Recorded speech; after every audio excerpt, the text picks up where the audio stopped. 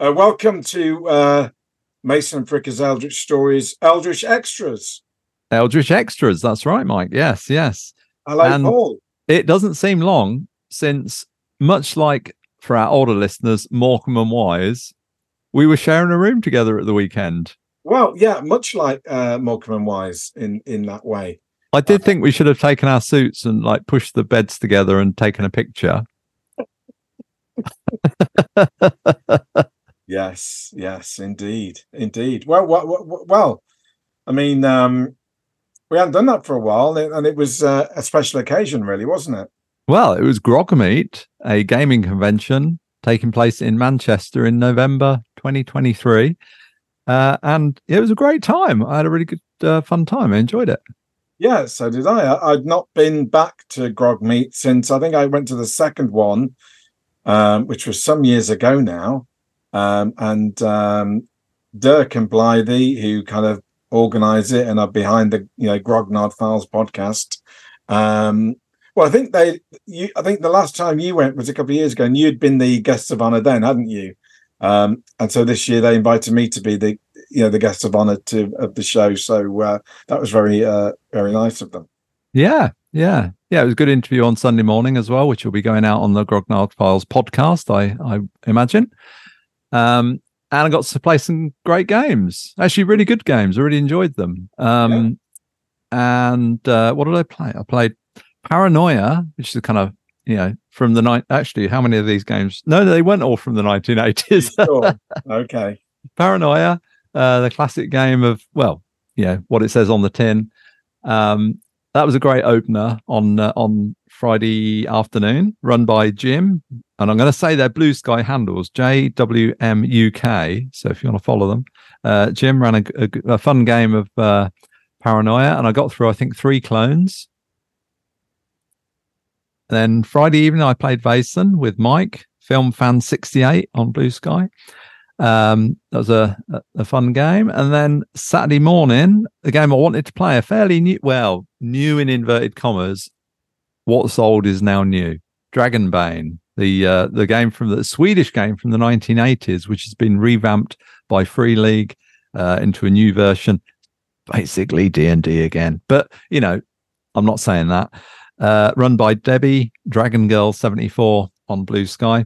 And that was a lot of fun. In both Paranoia and Dragonbane, I died by my own hand, fumbling rolls, fumbling inspecting a pistol, saying I was from tech services in Paranoia, fumble the roll, shoot my own head off. In Dragonbane, consecutively fumble casting fireball. That's not good, is it? Not good, really. As another character, you don't even messing with that kind of stuff. Bites the dust. Well, what about yourself? Yeah, I mean, I had good games as well. I I started off Friday afternoon. I got to play with Dirk himself, the Meister, who was running a rather classic old, D&D adventure out of the pages of White Dwarf back in the 1980s called Eagle Hunt, where we were all kind of running around sewers and whatnot and pubs and the docks trying to find this missing eagle, which wasn't a bird but a standard, sits on top of a standard, and that was crazy fun. I didn't die in that one, that was okay. I had a good viewpoint of that game. I could see this is like Dirk's keep fit regime, because he stands up at the end of the table and he doesn't just stand there. He's doing all these movements of the monsters and he reminded me all the stuff. Reminded me of me back in the day at GenCon running Call of Cthulhu games when I used to stand up all the time. I'm too old for that now. I sit down most of the time. I was running. Sorry, I'll get back to your games in a minute. But I just need to talk about myself more.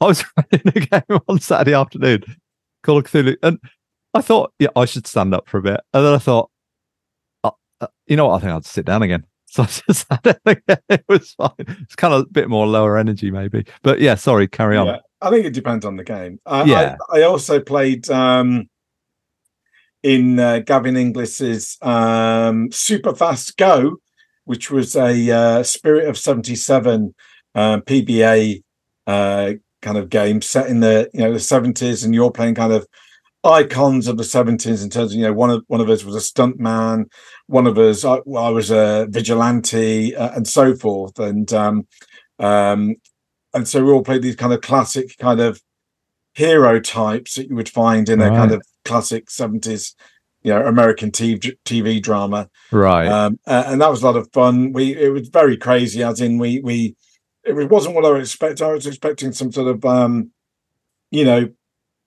road chase kind of movie type feel, and that all went down the pan when we ended up going inside a giant robot taller than the Empire State Building by many amounts, and fighting cultists and green shadows and something that wasn't Godzilla but was a bit like Godzilla. I think Dagon Godzilla, I think it was called at the end. And so that was kind of high kind of pulpiness and whatnot. But yeah, a lot of fun. And then I played on the Saturday. I played in Richard August's Black Sword hack game, which was the Doom of Ymir, which started out as it meant to go on. My character, when we kind of did a very quick roll up of characters, I was I can't remember my character's name, but it was like Aldrek the Cursed, because I had a doom on me or something from character generation, so I just played it like that. And literally, we had a choice of where we could go in the city to kind of basically find treasure in these ruins, and I didn't hear any of the thing. All I heard Richard say was, "And there's the Tower of the Necromancers." So I just went, "We should go there." So we went to possibly the worst place you could go to, and literally couldn't get in at all until I'd made a pact with a demon who guarded the temple. The necromancers don't leave their back door open. Exactly. And that's how it kind of carried on. Everything we found that was any good was cursed by some sort of demon thing that wanted your blood to work it, and it very quickly descended into as all the players trying to kill each other, and I was doing pretty well until one of the players found a dragon. Dragon breathed on me and completely melted me, and then it ended. But that was a lot of fun. And of course, I ran a game of Call of Cthulhu as well, and I had a really good bunch of players, and we played a cool little scenario, and which went really well. So I had a splendid time.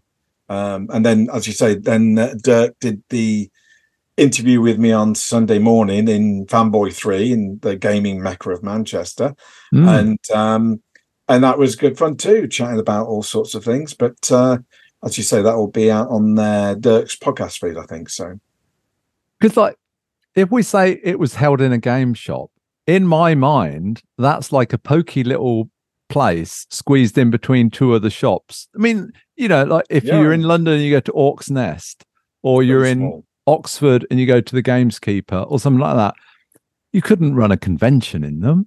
No, my mind was blown when I first went to Fanboy 3 like a few years back.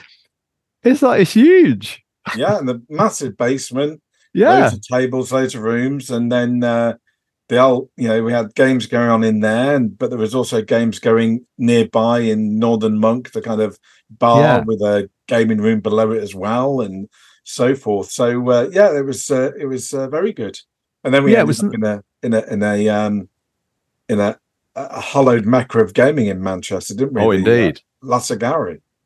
Well, the Lasagari is a pub where Dirk and Blythe sometimes record in the Snug. They sometimes record their podcast, and there's a bit of background noise sometimes when they do it, but I kind of like that. It gives an atmosphere. And Mike and I decided it was time we took over. I mean, not really. And so we were out in the bar and we recorded a little excerpt, which we're going to include as I don't know what we call it, bonus extras at the end. Little extra love at the end, yeah. Yeah. I wouldn't want to record a whhole show. Say no more. Just wait till the end to get that goodness. Yes. It's definitely worth waiting for. It's the way forward, though. But one of the nice things I think about that convention this time was the way it was split over multiple venues. Yeah. And I mean, Dirk sort of said it's not a convention, it's a gathering or something like that. But that had a nice feel. It was it's a really nice community, and it was a great weekend. Yeah, it was great to see some old friends, meet some new ones, and generally, gaming goes on in the daytime. The evenings are pretty clear, apart from the Friday. The Saturday's clear, and so you have a definite time you can kind of socialize and catch up and so forth. And so that was, it felt very relaxed and very comfortable and welcoming. It did. So, it's recommended if you're able to get to Manchester next year later in the year for Grog Meet 2024. And what else have you been up to? Anything else of note? You've been decorating this week. I've been decorating. That's what I've been. I thought you'd be covered in paint. Well, I was yesterday. I thought I might clean up. I might have a wash before this, just in case.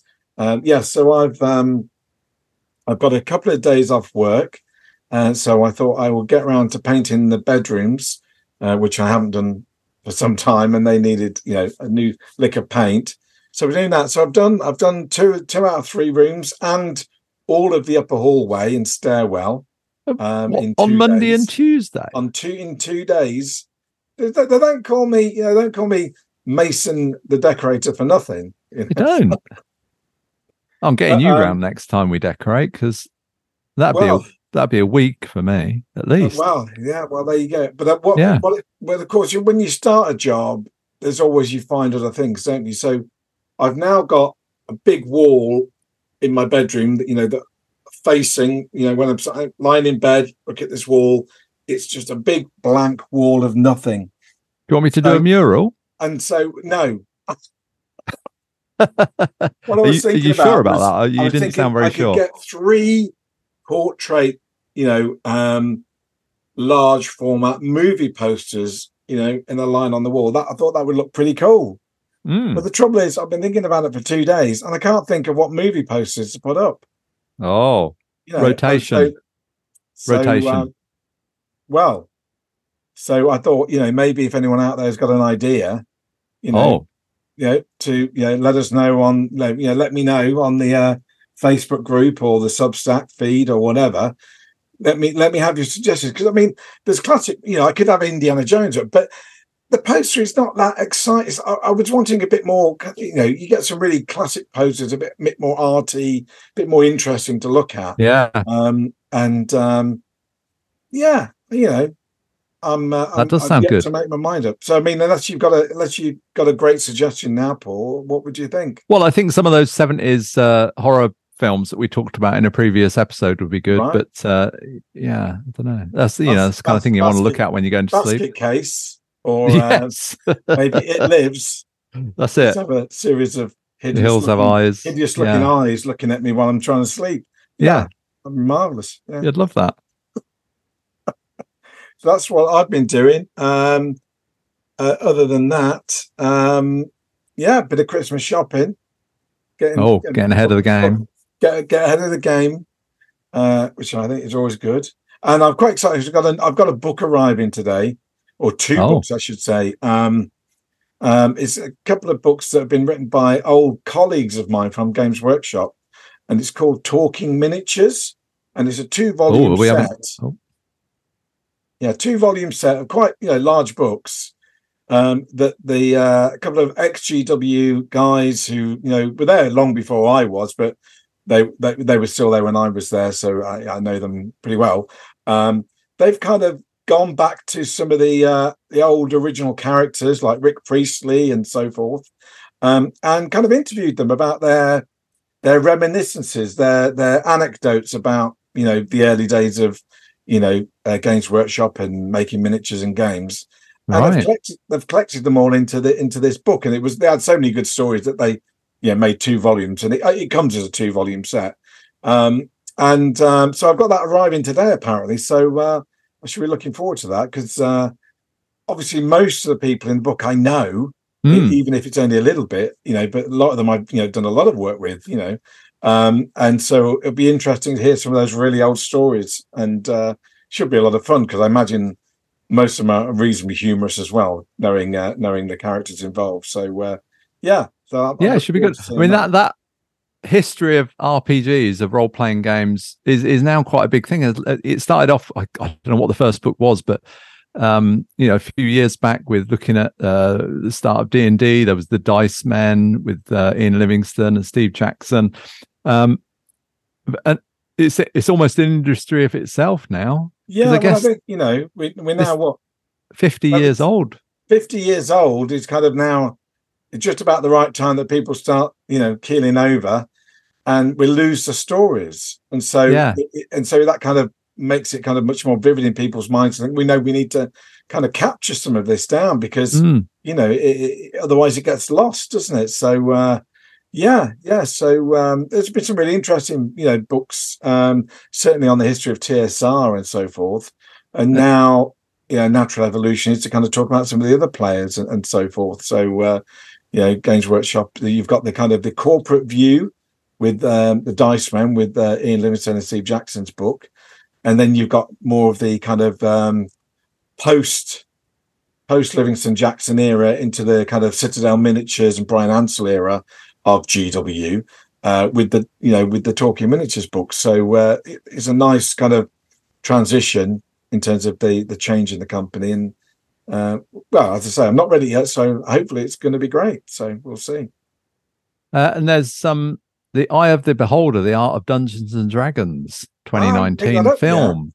Yeah, it's a film, right? Yes. I think it was on, I don't know if it's still on Netflix or Amazon Prime, but that's well worth a watch. I mean, not only does it go into some of the history of D&D and so on, it looks at all the individual artists, Daryl Otis and people like that.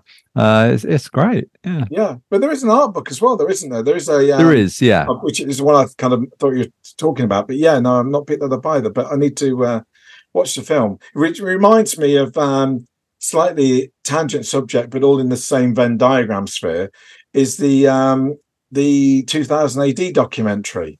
I can't remember the name of, but there's again, it was made a few years back now, and interviewing some of the the original artists and authors, publisher of 2000 AD, the British kind of genre comic that most of us kind of our age kind of read. That's the place where Judge Dredd came from, and Strontium Dog and so forth. And that's a really interesting documentary about the evolution of those comics.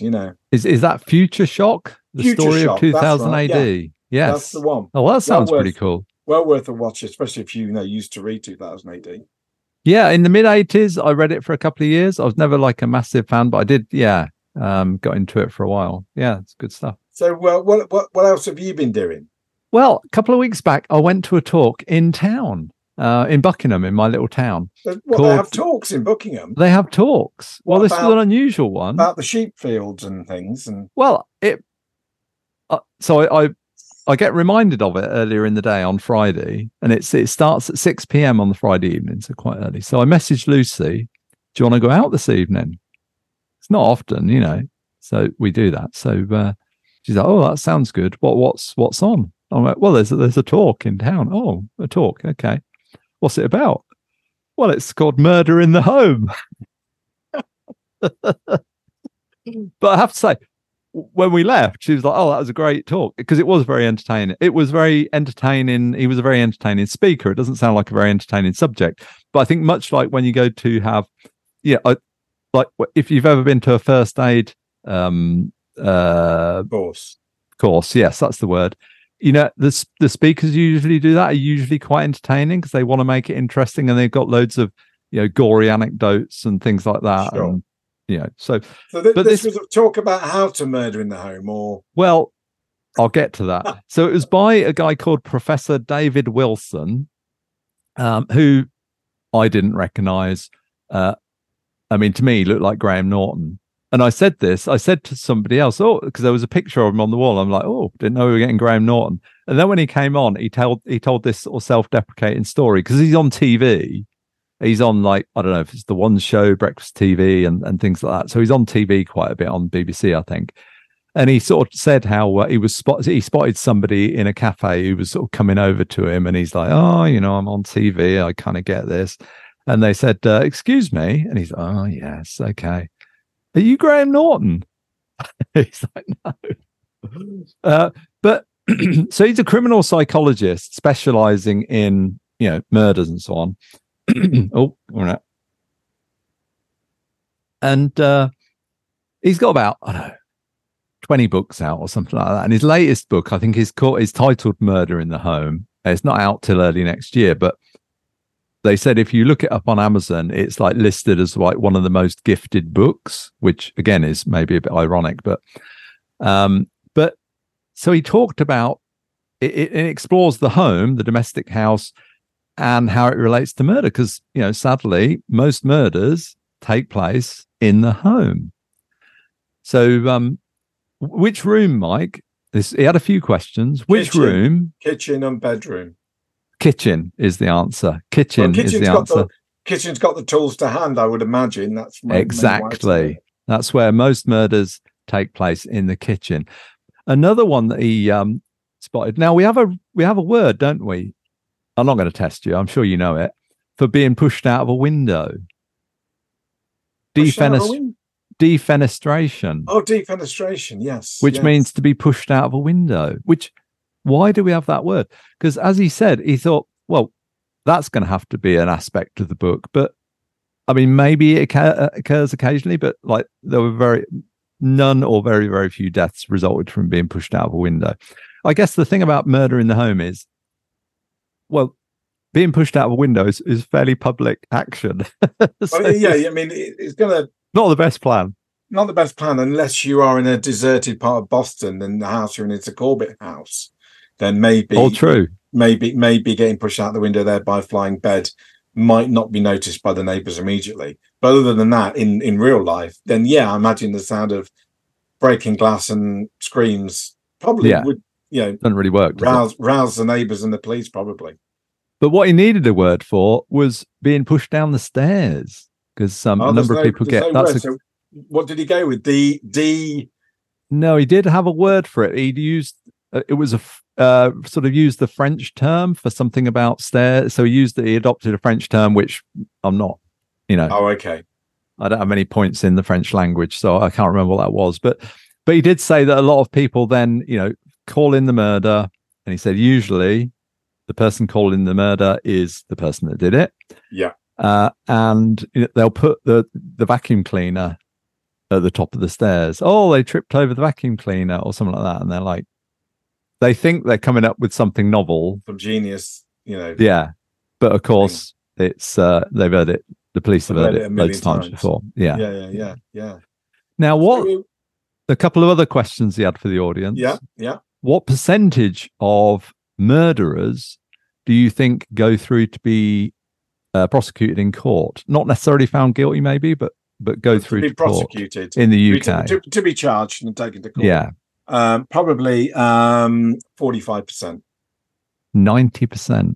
Wow, that's very good, isn't it? And I guess when he sort of, because a lot of us then guess really low, because you think, the prosecution rate for so many crimes we're perceived as being very low. But of course, if it's happening in the home, it's probably fairly easy to pin down on people, I guess. Yeah, I mean, and often, it falls into kind of categories of death, doesn't it? But kind of like, there's the murder and manslaughter and so forth, and some of that is going to be premeditated, but I imagine a vast proportion is unpremeditated, well, as in it's a spur of the moment anger that just spirals out of control and ends unhappily in that way. But yeah.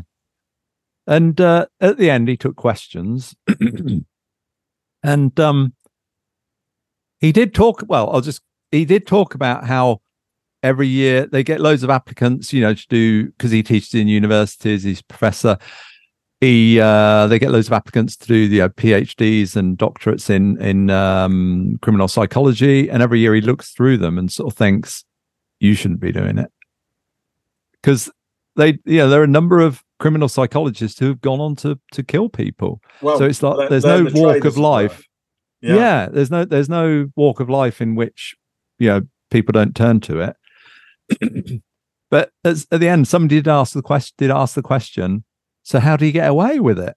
What do you do to commit the murder? And was the person asking the question stood there with this big notebook, ready to write, kind of? Well, he was sat next to what I assume was his partner, and the guy's like, he'd already had a go at this bloke. Edging away. Yeah. He'd already had a go at this bloke for grinning a lot, and he was sort of saying, "Oh, you're taking notes, are you?" sort of thing. But no, the speaker, Professor Wilson, he said, "Well, I'm not going to say because I've got a responsibility not to put this stuff out there." And I thought, good on you. Well, fair enough. Yeah. Because he was very aware of the influence that he and people in his position and anybody can have on that sort of thing. I guess they don't really want people getting away with it. Well, ideally not. Yes. And he talked about lockdown, of thinking that, well, shouldn't murders, what effect should that have? It's like, well, lockdown, murders and ghosts. Surely when we're all, shut in for months, the rate of ghost sightings and murders would both go up, one would assume. Well, I think the result was he said that it didn't have much effect on the murder rate because most of them happen in home and most people were at home. And you're locked in. So it certainly, that was an inbuilt kind of, I better not do this now, otherwise they know it's me. Well, I guess there was a bit of both. Yeah, there was a lot of pressure, like a lot of social pressure cookers. But but it was a very interesting talk, and I'm definitely going to get hold of his book when it comes out. I think in March. Right, yeah, it does sound interesting.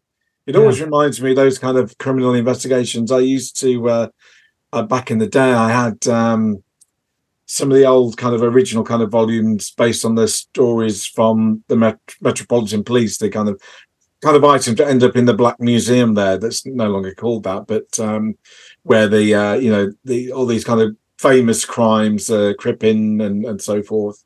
There was a really interesting forensics book, a forensics professor had written, who had been investigated those kind of crimes, or at least researched them, and gave you the kind of the police kind of version of how they found them out and captured them, and it was very much on the forensics in terms of the analysis and what that produced. So I always found them just fascinating. So it sounds very similar, more modern, kind of more psychological kind of take on it rather than just pure forensics. But there was it's always human nature, isn't it? We do like reading about stuff. I mean, crime is like one of the biggest, most popular genres, right? Crime is the biggest genre. If you're detective fiction and so forth, crime fiction is by far and away. Which is why when you turn on the TV in an evening, prime time,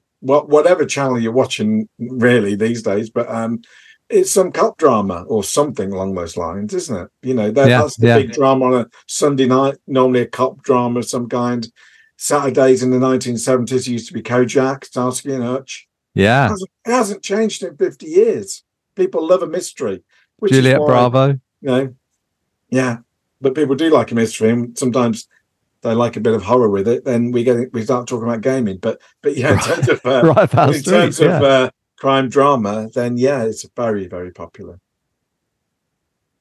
Yeah.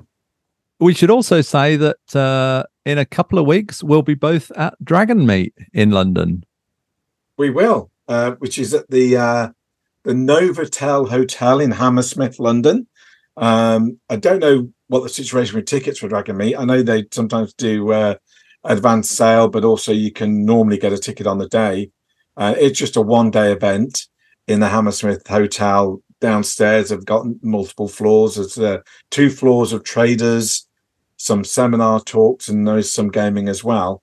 And normally quite a fun time. So, but this will be an interesting one because I believe this is going to be the last time it's at that venue in Hammersmith, because in next year they're moving venue, I think.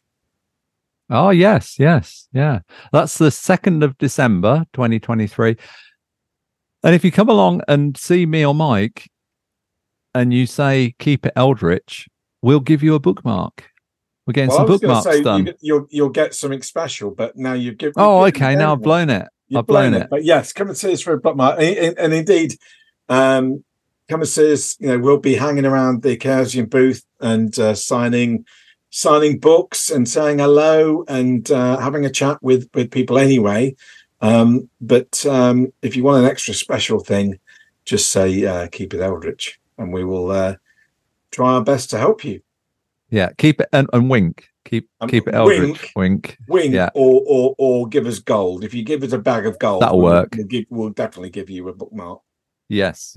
Well, there are ways that people can give us their gold, isn't there, Mike? Well, there is. Was that a good segue? That's like seamless, Paul. Why don't you just carry on? Yeah. So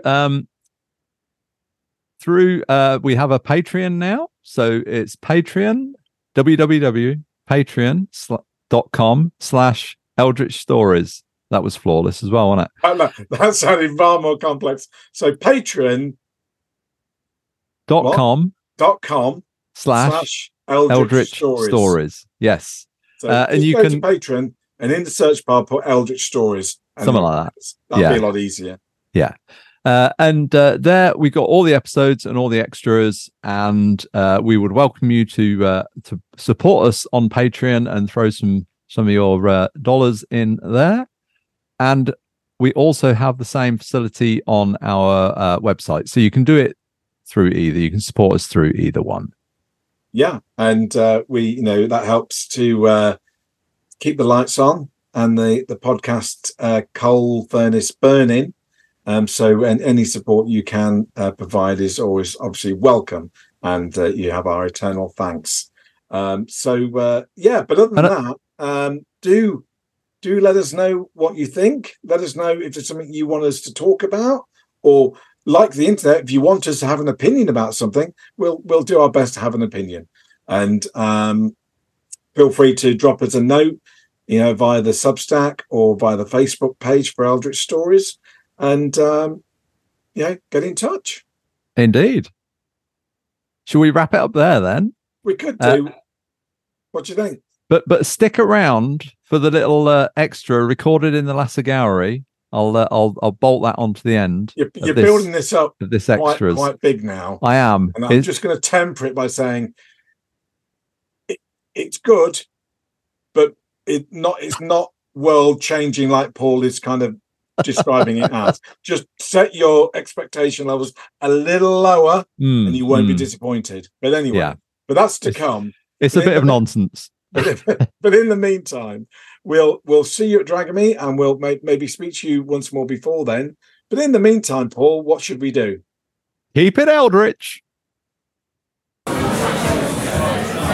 Hello, this is Paul and Mike, and we're doing a Dirk and Blythe, aren't we, Mike? Because where are we? Well, we're in Manchester at Grogmeet, Paul. Yeah, but where are we? We're in the Lasser Gallery. We're in the Lasser Gallery, everyone. Can you believe it? Can you hear it in the background? It's quite noisy in here, but it is Saturday night, about 6:10 after a busy day's gaming, and we're waiting for our food that we booked. What do you got, Paul? Well, I mean, this is the thing you ever to record a podcast. Well, I can't think of anywhere better, really. Well, we'll leave it at that, and we'll return to normal service. Will be resumed. We'll see you later. But do keep it Eldritch in the meantime.